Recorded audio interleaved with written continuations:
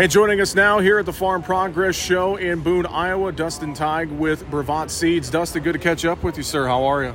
I'm doing well. Glad to be here. Thanks for taking some time with me. Definitely. Well, let's jump right in. Let's talk about crop management here as we near the end of the growing season.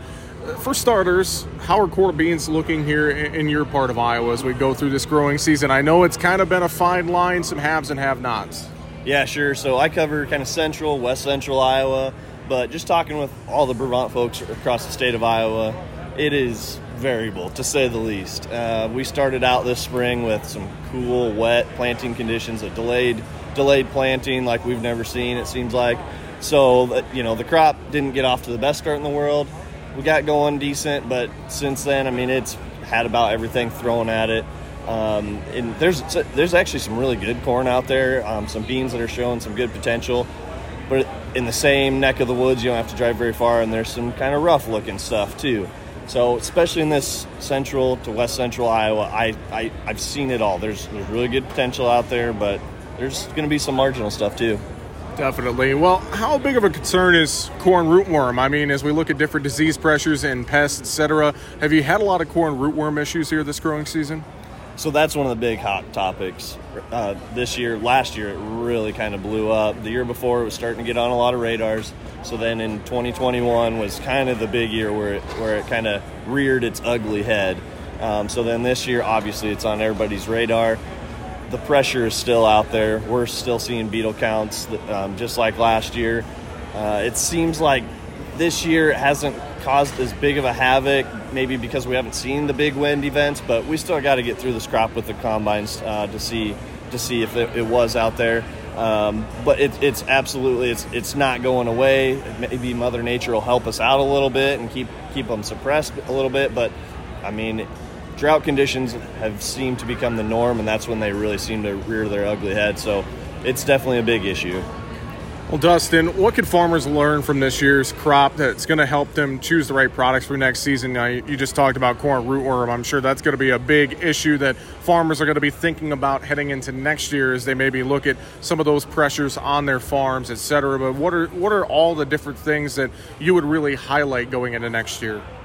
Yeah, so as farmers are starting to think about their decisions for next year, even though we still got to run the combine through and see how stuff is, we're in that phase where guys are starting to look at their inputs for next year. Fertilizer, I know some of my retailers have already started selling fertilizer, and we're starting to think about seed for next year also.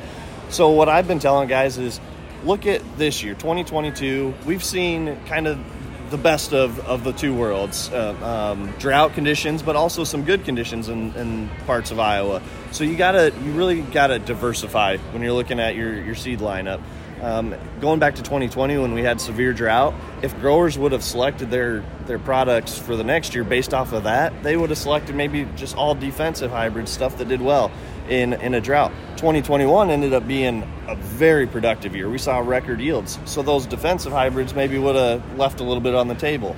Again, going into 2022, if they would have selected hybrids just based off of those optimal conditions, this year they might have got burned a little bit on those more drought-prone soils. So the overarching message, diversify your lineup, look at some products that maybe do well in the more droughty conditions, but also look at some of those products that are really going to raise the bar for your production. Well, Dustin, you talk about products. What can farmers and retailers expect from Brevant in 2023? Anything big that you're excited about going into next year? Yeah, so we've got a new corn lineup that the class of 2022 that we're really excited about. We're adding some products into our already robust lineup that we're really excited about. Here in Iowa, we've got some new stuff all the way from 99-day all the way up to 114-day that we're really excited about. Anything in between there. On the trait package lineup coming soon, we're excited about Vorseed Enlist and Power Core Enlist. That's coming soon. It's going to be in our package. And then on the soybean side, we've got our next generation E3 Enlist varieties that we're really excited about. Just adding more varieties to our already full product lineup of soybeans that are really going to bring some uniqueness and just up the agronomic package in soybeans. Well, Dustin, I'm sure if growers want to learn more, contacting their local retailer, the local agronomist, or online, BrevantSeeds.com, probably all great ways to kind of get started, isn't it? Yeah, go to Brevant.com, click on the First to Know tab there. get signed up so you can get up to date on all the latest information. But yes, even more so, go to your local retailer, ask them about Brevant. We're a couple of years old here, and so a lot of people are still kind of getting to know us, but your local retailer would be happy to fill you in on what we're all about. Fantastic. Well, with that, Dustin, appreciate the time. Thanks for joining us here at Farm Progress Show. Thanks for having me, Jesse.